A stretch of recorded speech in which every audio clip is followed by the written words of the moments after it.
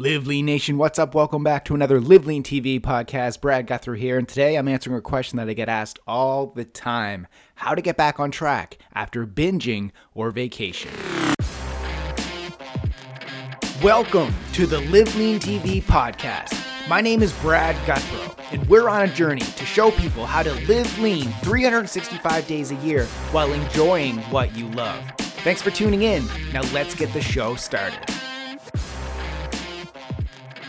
Yes, let's get into it, guys. 2 steps to get back on track after you fall off the fitness wagon. So this could be from overeating or drinking at a party or completely falling off the diet and fitness wagon after a vacation. So I'm going to jump right into the steps, guys. Step number 1, forget about it.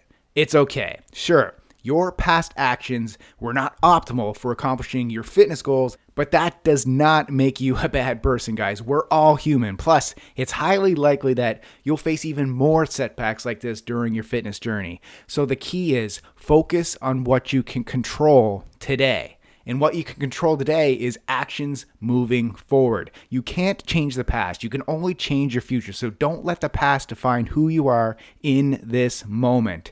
Now, step number 2, break the negative pattern and choose to get back up right now. So in this moment, you have 2 choices. You can choose to continue eating bad food and skipping your workouts, or you can choose to jump right back into your nutrition plan and workout program. What really matters in the end is that you get focused and start executing on your goals right now, not next week, not next month, and definitely not next year. The instant that you realize your actions are not in alignment with your goals, you must break that pattern immediately. So don't allow this one short-term setback totally screw up everything you're working towards. I see too many people totally give up on their fitness journey because of 1 or 2 setbacks. They think that this setback is a sign that they just don't have the quote-unquote willpower or the genetics to live lean.